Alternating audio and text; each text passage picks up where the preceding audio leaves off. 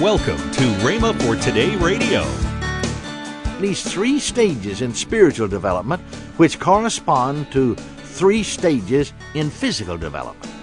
They are babyhood, childhood, and manhood. Now, as we look at them in just that order and notice subdivisions under each one, you'll find that some of the characteristics true of each stage of natural development are also true of the corresponding spiritual state. Welcome to Rhema for Today with Ken and Lynette Hagin. This week we'll start a new series from Kenneth E. Hagin entitled Growing Up Spiritually. Do you find yourself at a standstill in your spiritual walk? Are you continually overwhelmed by all of life's temptations? Maybe you hunger for a closer and mature relationship with God. As believers, we all begin as spiritual babes in Christ. But just as we grow in the natural, we're also to grow up spiritually. Kenneth E. Hagin lays out the character traits of each stage of spiritual growth and shares how we can locate ourselves. He explains that when we feed on the right things, we will advance to the next level of development. Learn what it takes to grow up in God, to grow up spiritually. Also, later in today's program, I'll tell you about this month's special radio offer. Right now, here's Kenneth E. Hagin with today's message. I'd like to direct your attention today to Ephesians chapter 4. We're going to read verse 8 first, and then verses 11 through 15. That's Ephesians chapter 4, verse 8, and then verses 11 through 15. When he, Christ, ascended up on high, he led captivity captive, and gave gifts unto men. And he gave some apostles, and some prophets, and some evangelists, and some pastors and teachers, for the perfecting of the saints, for the work of the ministry, for the edifying of the body of Christ, till we all come in the unity of the faith and of the knowledge of the Son of God, unto a perfect man, unto the measure of the stature of the fullness of Christ, that we henceforth be no more children tossed to and fro, and carried about with every wind of doctrine by the sleight of men and cunning craftiness, whereby they lie in wait to deceive, but speaking the truth in love, may grow up into him in all things, which is the head, even Christ. Now, evidently, Paul didn't consider the church at Ephesus to be grown up yet. Did you notice he said, but speaking the truth in love may grow up? And he went on to say, till we all come in the unity of the faith and of the knowledge of the Son of God unto a perfect man. Now, this is the King James translation that I've read. I think when it says perfect, that our minds tend to run off on a little tangent and we miss what he's saying to us. Moffat's translation reads, until we reach maturity. The Amplified translation says that we might arrive at really mature manhood. You see, friends, Paul is talking about growing up to be a man or a mature person spiritually. He went on to say that we henceforth be no more children. He's talking about growing up spiritually, about reaching spiritual maturity, about becoming a full-grown man spiritually. You see, God wants us to grow. And the Bible teaches that there is a striking similarity between spiritual development and physical development. It speaks of at least three stages in spiritual development, which correspond to three stages in physical development. They are babyhood, childhood, and manhood. Now, as we look at them in just that order and notice subdivisions under each one, you'll find that some of the characteristics true of each stage of natural development are also true of the corresponding spiritual stage. And I believe that somewhere we can locate ourselves. Now let's turn to 1 Peter chapter 2, verse 2. Peter here says, as newborn babes, desire the sincere milk of the word, that you may grow thereby. Now here Peter, in the Bible, speaks about Christians being newborn babes. No one is born a full-grown human naturally and physically. They're born babies, and then they grow up. So it's true also that similarly, no one is born a full-grown Christian. You're born a spiritual babe, and then you grow up. Now, there's a whole sermon in just that fact. We're going, friends, to be held accountable for the spiritual babies born into the family of God around our altars and in our churches. I pastored nearly 12 years, and really you don't expect too much out of babies because they can't do too much for themselves. Someone else, though, can do something for them. Too many times someone's saved on Sunday night, and if they make a mistake before Wednesday night, everyone in the church knows it and is already fussing about it. They expect him to be living by Wednesday night or the next Sunday just as good a Christian life as they do when it took them years to get to where they are. I remember a number of years ago I held a 2-week meeting for a particular ministry. We were scheduled to go longer, but I just cut the meeting off, closed it, and left. The crowds were coming. The auditorium that was quite large was filled, comfortably full every night, and at times just running over.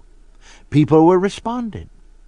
We were really having what we call evangelistic services. I was doing a lot of teaching, praying for the sick.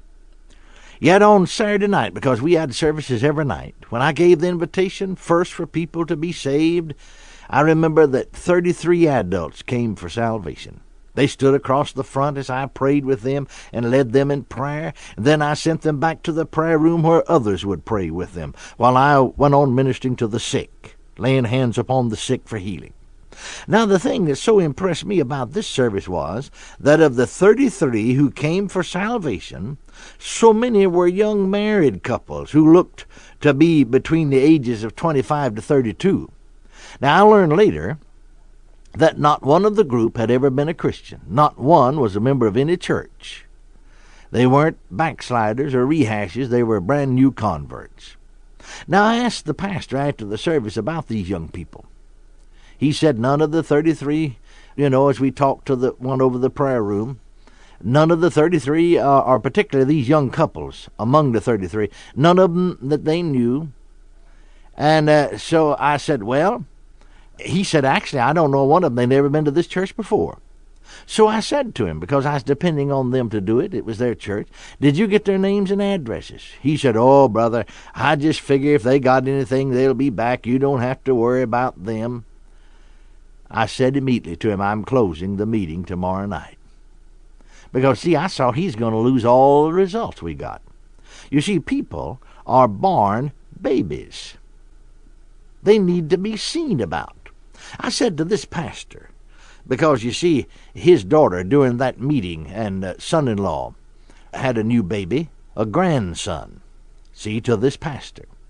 And I knew that they had come home during the meeting from the hospital to home. And I said to him, now what if you went over to your daughter and son-in-law's house to visit, to see your grandson? So you went over there. And you looked around and said, well, where's the grandson? They said, oh, well, we figured that if he's alive, if he's a human being, he'll be in after a while.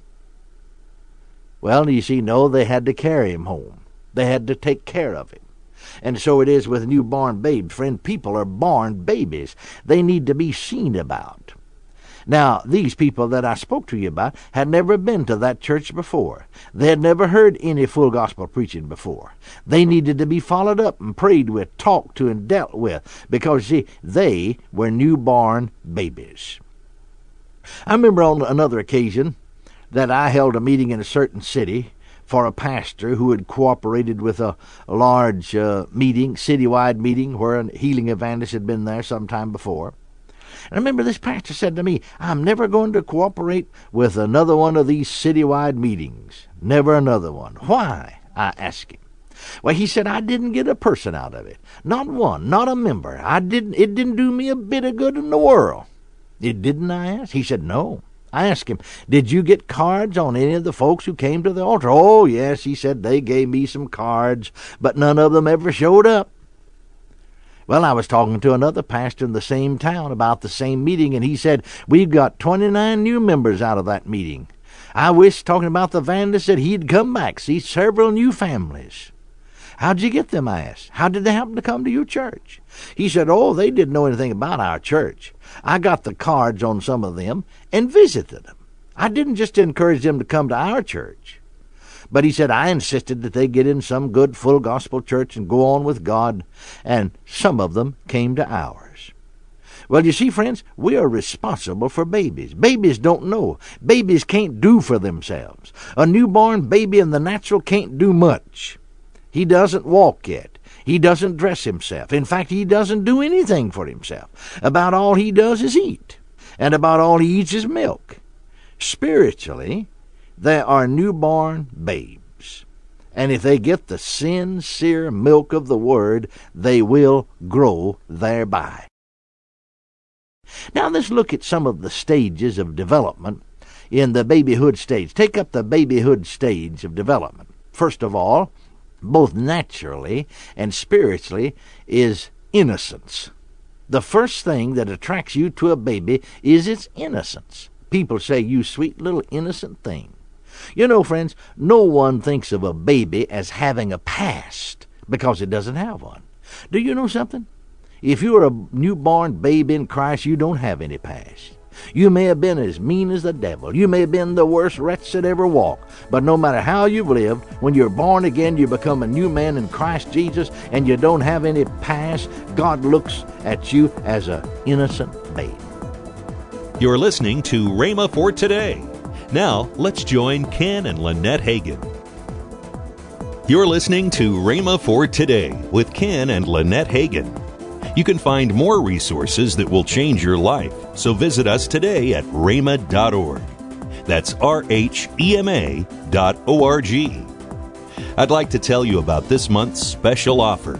This package consists of the book by Kenneth E. Hagin entitled Growing Up Spiritually, and the 2 CD set by Ken Hagin entitled Our Rights in Christ.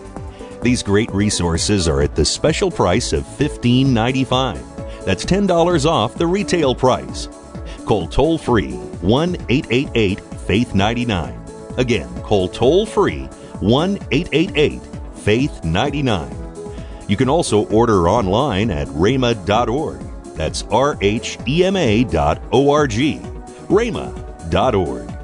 Or if you prefer to write to Kenneth Hagin Ministries, our address is P.O. Box 50126, Tulsa, Oklahoma 74150. We always love to hear from our listeners, so write in or email us today and become a part of Rhema for Today. Now, let's join Ken and Lynette Hagin. Hey, I want to thank all of you that help us to keep this program going. We call you Word Partner Club members. And you say, well, what is a Word Partner? Well, that's somebody that prays for us regularly and somebody that sends in an offering at least one time a month to help support Rhema. Somebody says, well, I can't give very much. Hey, it's not the amount. If everybody does what they can when it gets here, we are able to put this program all over the world. In fact, as we travel all over the world, people come up to us and tell us that they watch the program, and you're a part of that. You may never travel anywhere out of the U.S., but somebody's going to come up to you and say, thank you, because of you, I'm in heaven today. That's what's going to happen. So, hey. Tomorrow, Kenneth E. Hagin will continue his message, Growing Up Spiritually, here on Rhema for Today Radio with Ken and Lynette Hagin.